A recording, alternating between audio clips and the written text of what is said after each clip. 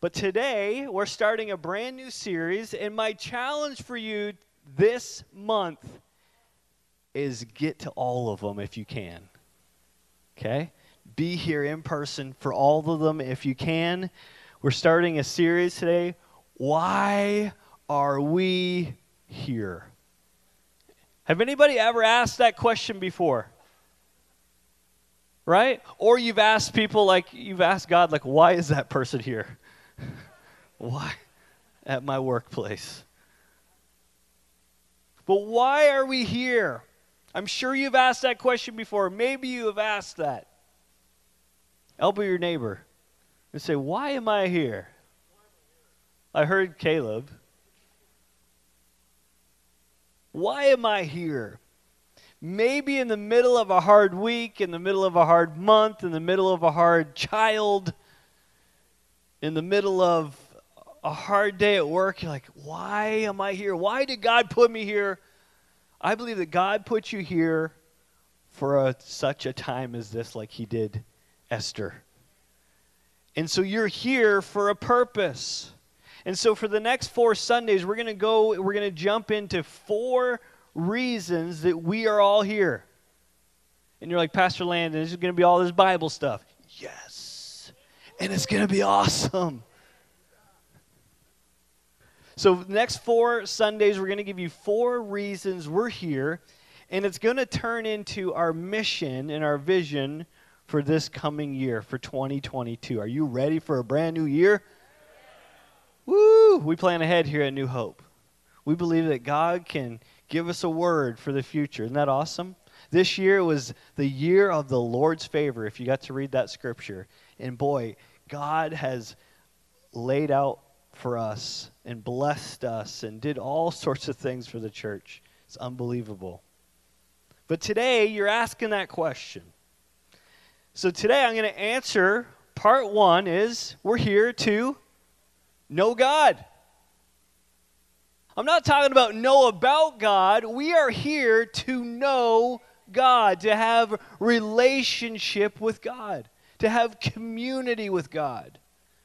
And a lot of times it's very difficult to go from here, okay, I know who God is. I go to church. I live in America. You know, it's in the song. It's in the pledge. I know about him, but do I know who God is? Do I have a relationship with the creator of the universe, with the Lord God Almighty? You know, I remember as a boy when I started to get to know God. And you know what? It wasn't at a church. That's okay, isn't it? You're like, you're a pastor, Landon. You shouldn't be talking about this. It was at a camp, around a campfire. You know, I went to camp, and it was all these awesome things like horses and canoeing, and we'd shoot bow and arrows and all sorts of fun. Anybody ever go to a camp like that? You're missing out. We need to get you to camp. Send your kids to camp. There was all sorts of fun throughout the day, but you know what? Every night, you know what we did before bed? They lit a fire. They got some people with acoustic guitars and some people to do some fun songs, but then we got into this worship time. And I really got to know God personally during those times. And the very first scripture that I learned as a young boy was at camp. The very first worship songs that I learned was as a young boy at camp. And in Sunday school. Anybody go to Sunday school when they were a kid? Woo! I love that they called it school because everybody wanted to go on Sunday. So glad they would call it school. At New Hope, we call it soap. That's awesome. But I love it. Luke 2:52 says this. This is the very first scripture that I learned. And Jesus grew in wisdom and stature and in favor. I might say it wrong because I knew it. In favor with God and man. This was the first scripture that I learned. And guess what? Jesus was about 12 years old during that story in Luke 2. He went off from his parents but at the very end, Luke's like, hey, Jesus grew in wisdom, stature, right? He got taller. I didn't. I missed that part. He grew in favor with God, grew in favor with man. And so I learned all about God at camp. I got close to him. And I started my journey with God as a young person. Do you know, and this statistic's going to maybe drive you crazy a little bit, but do you know that Christians become Christians, 85% of them are between the ages of 4 and 14. And so I remember one time, people, they don't attend here, it was a long time ago, they're like, Pastor Landon, you're doing too much for kids.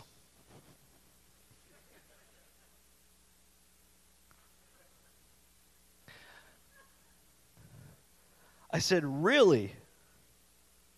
I said, well, I don't think so. We're not doing enough.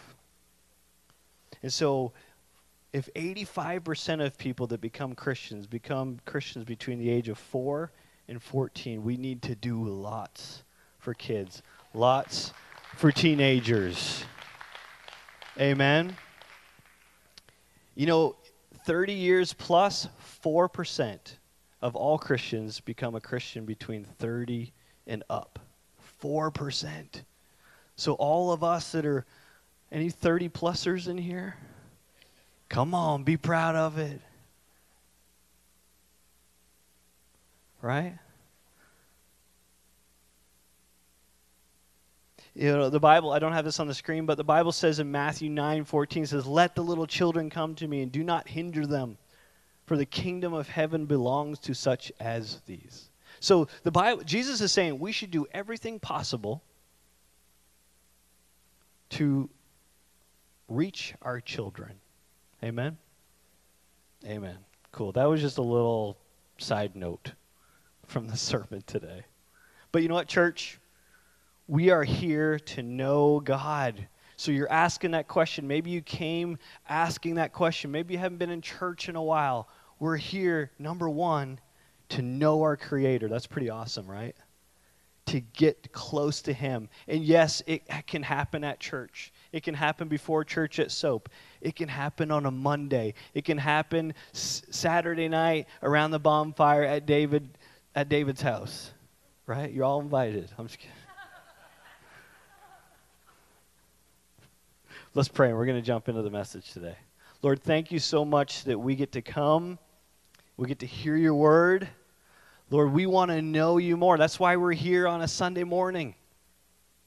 We want to know you more, Lord. So speak to our hearts today, not just our mind, because we can know all about you. We can know all the facts and all the figures. But, Lord, we want to get to know you. We want to grow close to you in Jesus' name. And everybody said, you know, there was a young boy just kind of like me. And you know what he would do at night? He had to take care of his father's sheep. And I bet you any money he'd light a fire. And guess what? During that time at the fire, he'd probably get out whatever instrument he had. And he started writing all these songs. I read you a couple earlier in Psalm, David, right? He started writing all these psalms, and he got to know the Lord. Out in the middle of nowhere, probably around a fire, making sure the sheep weren't getting taken care of by the wolves, right? And he would be out there and he would get to know God, and God would speak to him and he would speak to God, and he would learn all sorts of things from the Lord.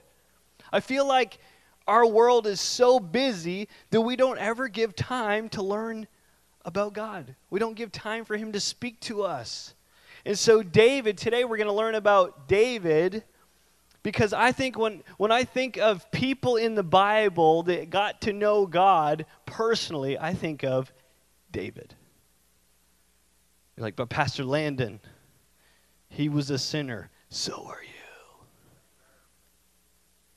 We all are, right? But that doesn't mean we can't get to know God. That doesn't mean that it changes anything.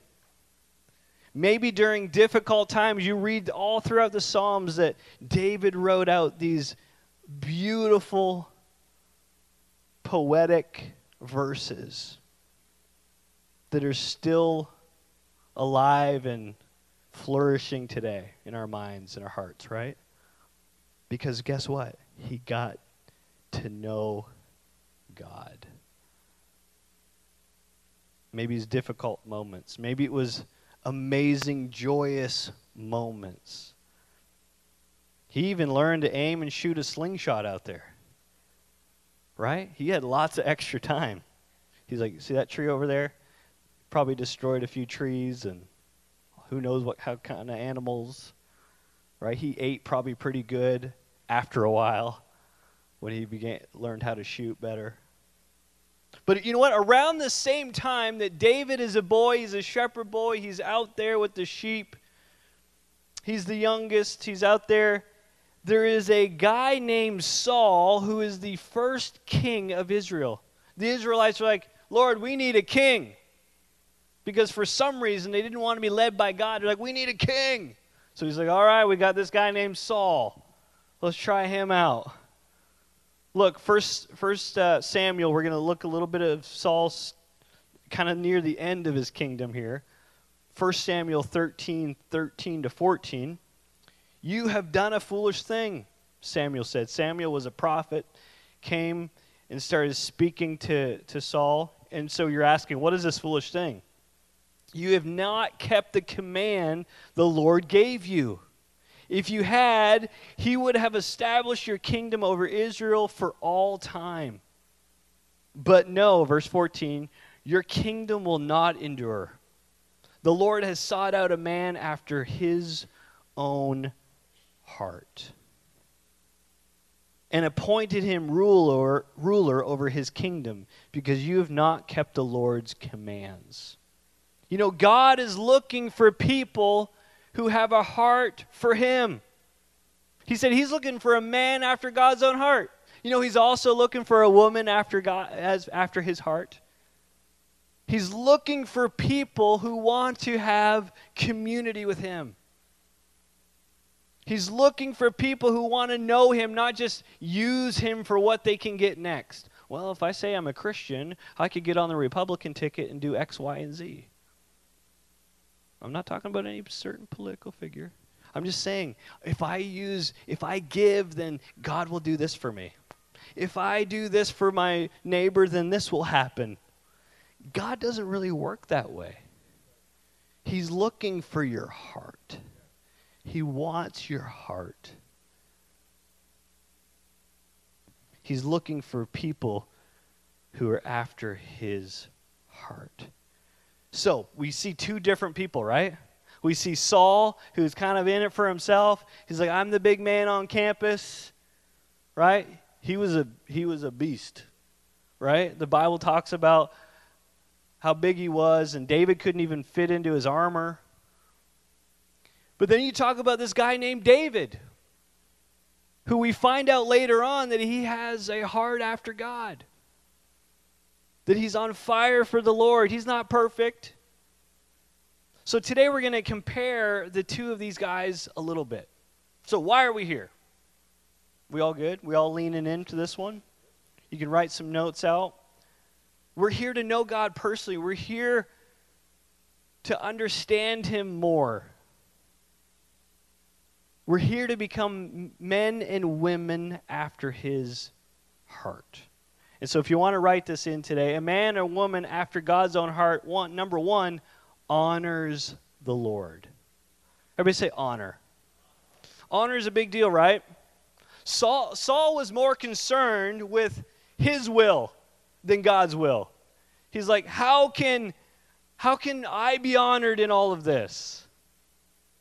And you know what? At times, Christians, we can be like that. So what am I going to get out of this?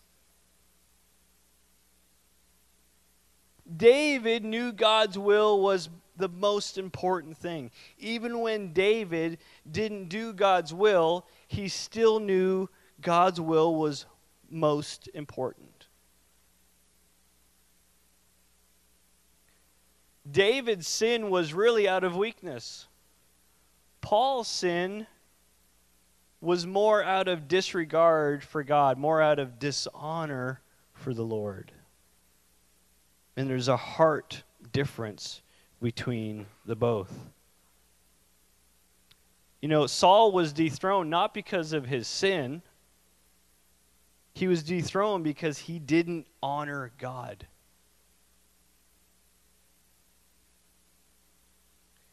And so my challenge for you today is if we know God, if we have a personal relationship with him, then we should honor him. You know, honor, if you look it up in the dictionary, it's pretty straightforward. It's really high respect or great esteem. Is there anybody that you honor? Like, oh, I put them into a little bit of a, right? And in America, we honor lots of different things, don't we? Depending on who we are, right? We stand for the anthem, pledge allegiance to the flag. Those are great things to honor. But above all of those things, why are we not honoring God the way that we should? I'm not saying all of us aren't, but that's a challenge. If we can honor the flag, if we can get on Facebook and yell at people for not standing for the flag, but we are not honoring God for, man, I'm going to get in trouble today, aren't I?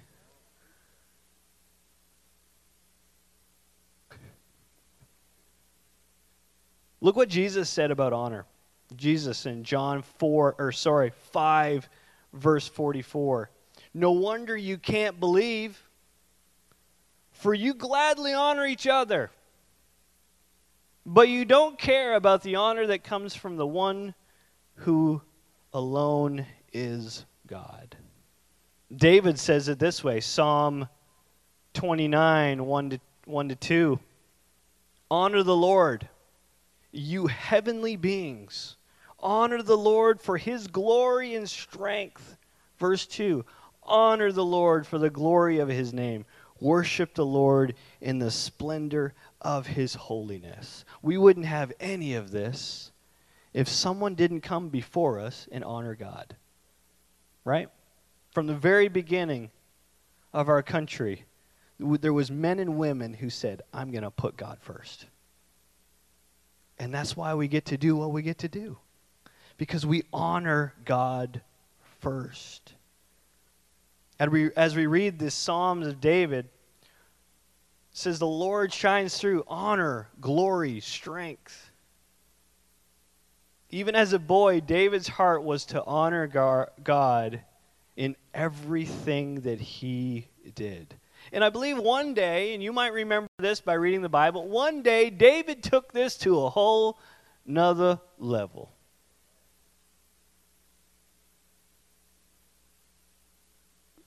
We had this guy named Goliath, and they were at the front of the war here, and Goliath shows up, and he's a giant, literally. The Bible says he's 9 feet tall.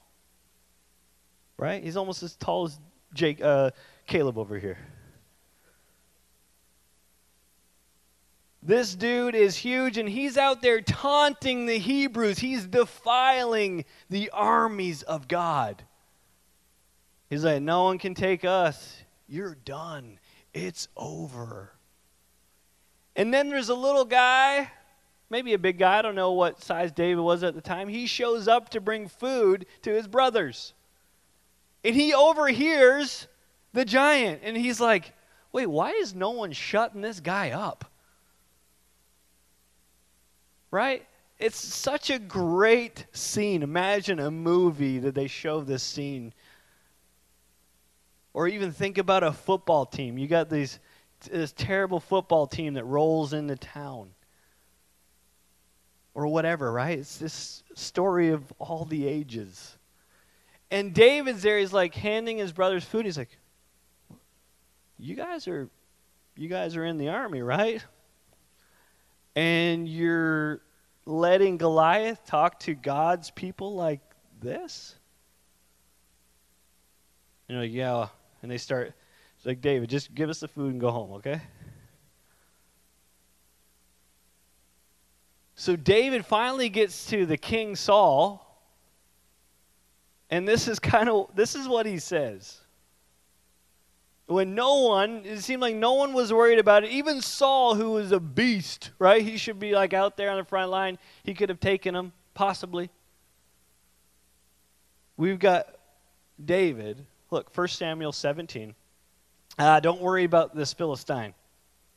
David told Saul, I'll go fight him. Saul's like, yeah, you're a winner.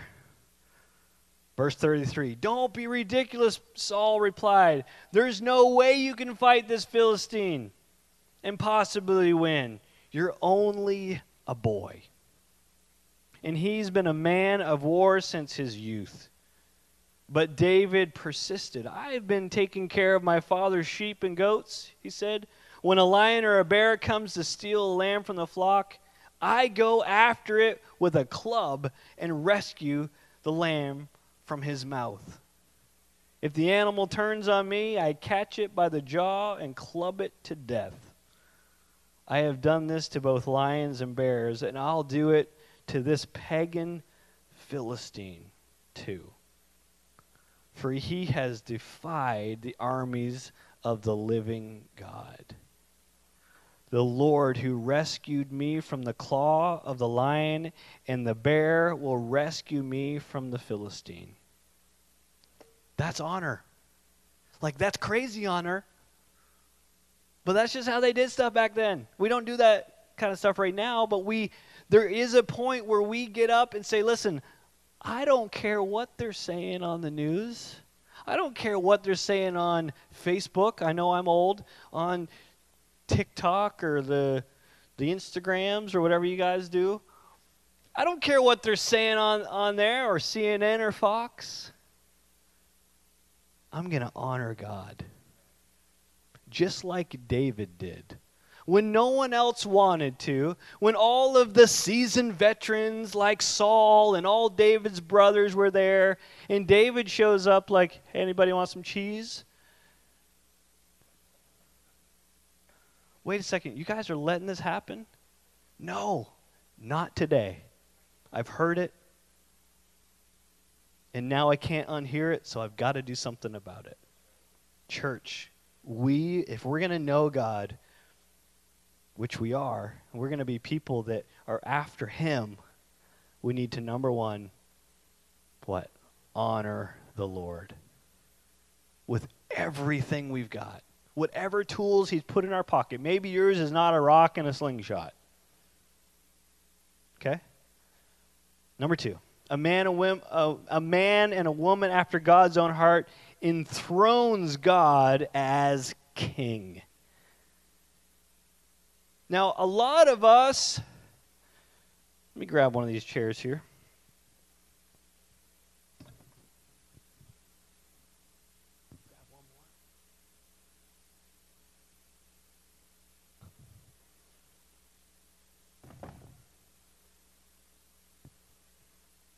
Thank you, sir.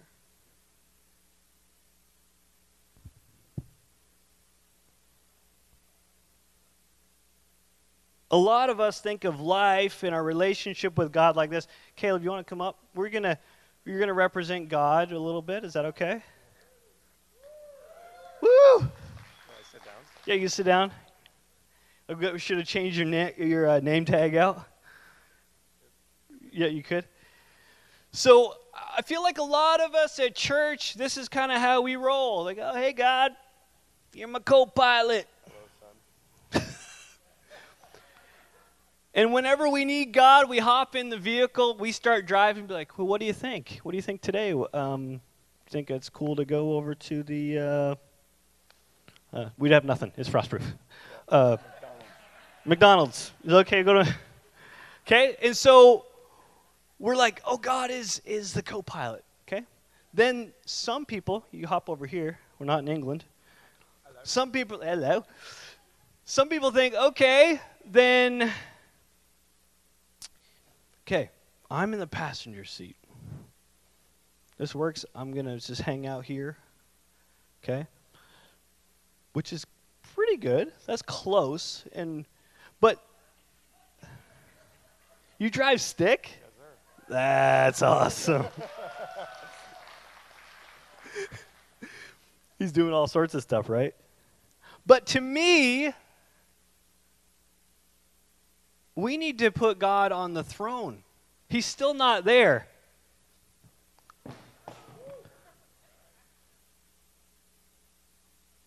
That was just for effect. It's okay.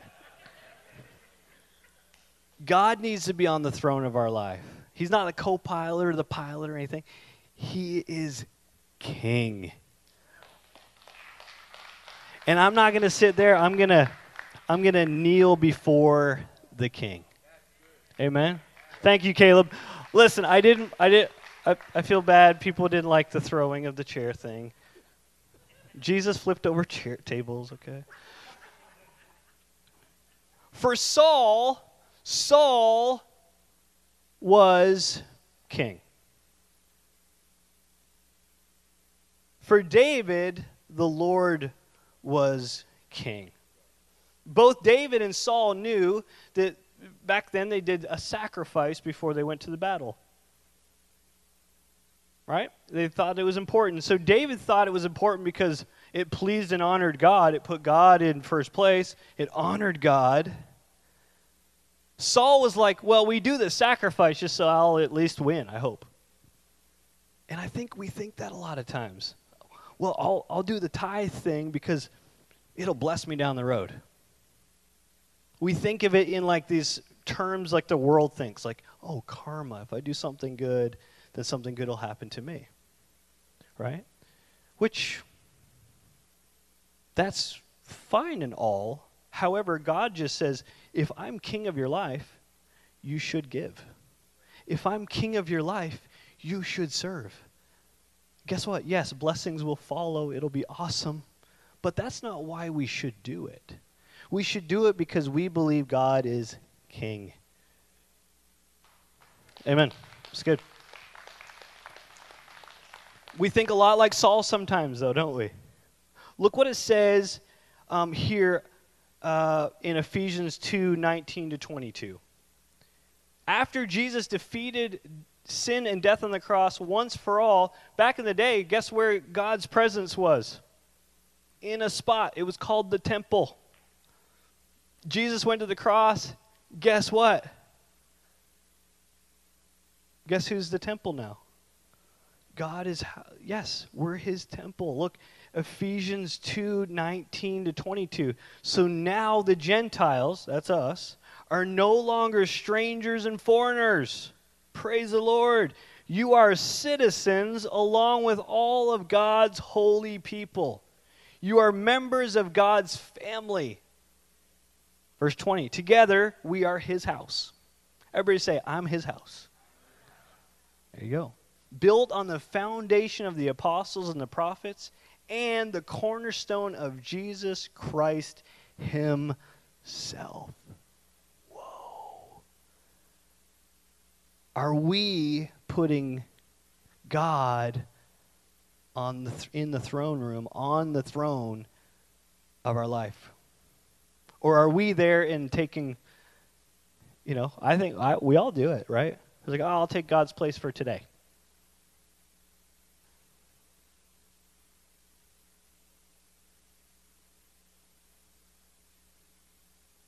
And if we are the temple, who is on the throne? Number 3. This is the last one. A man and woman after God's own heart has a soft and repentive heart. A man and woman after God's own heart has a soft and repentive heart. If your musician wants to come, Pastor Lindsay wants to come. When Saul was confronted with his sin, he offered excuses. Who's like that? Me, right? It's like, hey, you sinned, you did this, you did that. We make all sorts of excuses, don't we? For what we do. We make these excuses up. When David was confronted with his sin, he confessed his sin and repented. That's what a soft and repentant heart looks like. Church, God isn't calling you at this very second to be perfect. Like, he's not expecting you today. You're like, okay, you know, Ms. D, you are now perfect. No, he is perfecting us. He is allowing us room to grow. And I think a lot of church people think, well, they showed up here today. Look at them. I swear, I know where they were on Saturday night. Sounds like you were there too. How would you know? But when David was confronted with his sin, he confessed his sin and repented. And a lot know the story, right? David saw this beautiful woman, called her to the house, had relations with her, tried to hide it, had the lady's husband killed. That's some major sin, right? But when he was confronted with it, this prophet by the name of Nathan came to correct him for God. That's how they did it, right? And showed him his sin. Here is David's response. 2 Samuel 12, 13 to 14. Then David confessed to Nathan, I have sinned against God, against the Lord. Nathan replied, yes, but the Lord has forgiven you. And you won't die for this sin. And then there was a consequence. Verse 14, nevertheless, because you have shown utter contempt for the word of the Lord, by doing this, your child will die. Old Testament. He was forgiven. Now, church, God is calling us. If we know Him, we should have a soft and repentive heart.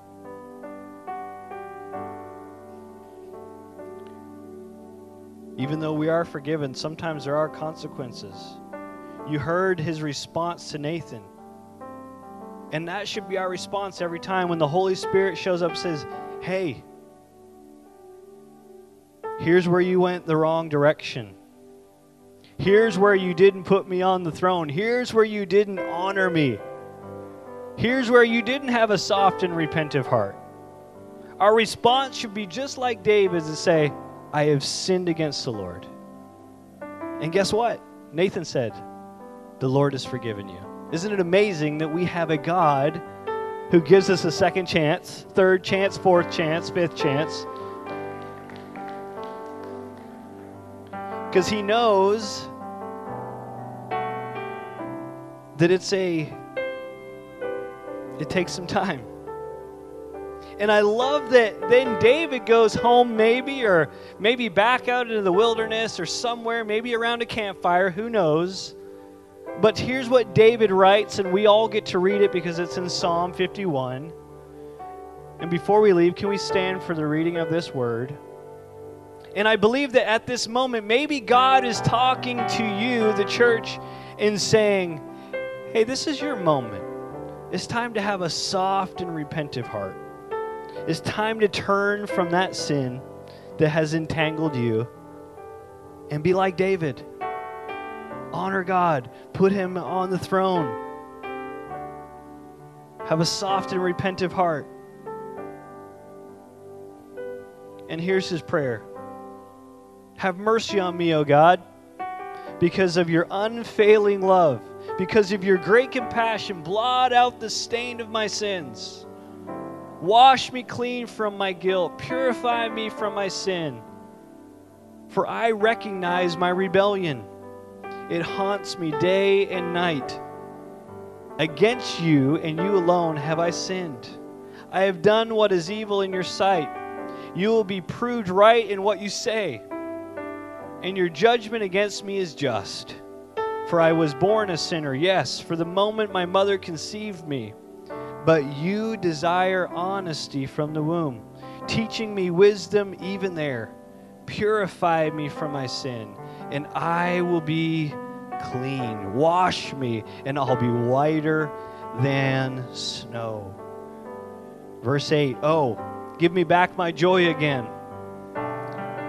You have broken me. Now let me rejoice. Don't keep looking at my sin. Remove the stain of my guilt. Create in me a clean heart, O Lord. Renew a loyal spirit within me. Do not banish me from your presence, and take not your Holy Spirit from me. Restore to me the joy of your salvation, and make me willing to obey you. Amen. So before we leave today, can you take a moment? Maybe there's something that you just haven't given back to the Lord. I love this old song. This song, I would have been at camp in 1993, and Pastor Lindsay would have been there, and she probably was singing it. And so we're going back to the 90s. Can we just sing this song together and think of the Lord? Put him first. Put him on the throne. Honor him. Have a soft and repentive heart. Create in me a clean heart, oh God, and renew a right spirit within me.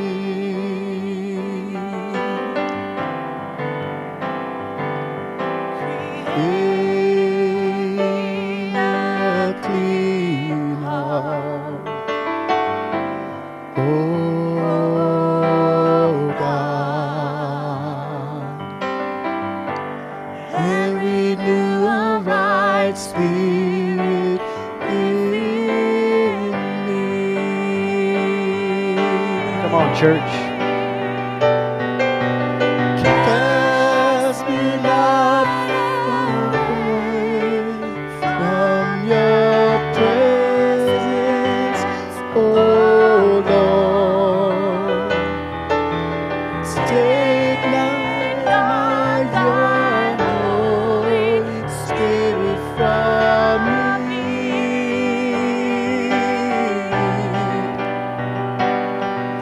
Restore unto me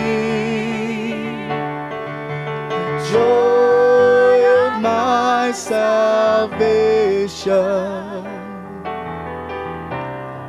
and renew a right spirit within me.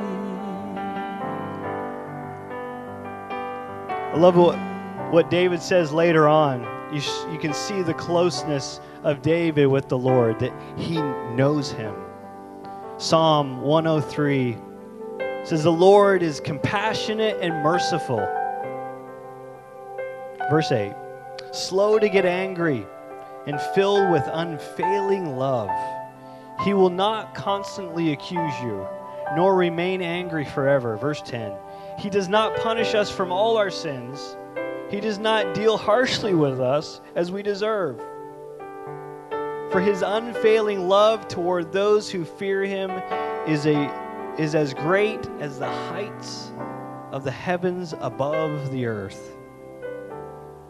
He has removed our sin as far as the east is from the west.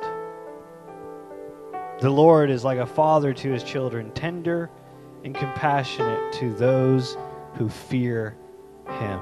Church, why are we here? We're here to know God. Amen. Sorry I threw the chair. Let's pray. Let's pray. Lord, thank you so much that we're here to know you. Thank you that we're challenged today. Thank you that imperfect people can show up to church and know the creator of the heavens and the earth. And Lord, even when we go the wrong direction, you pull us back home and you say that our sin is as far as the east is from the west. And so, Lord, I pray as we go today, we would take moments like around a campfire. We take moments with our family, Lord, that we would turn everything off except for you, and we would get to know you, our Creator, our Lord, the King, who we've enthroned at the highest place in our life. In Jesus' name. And the church said,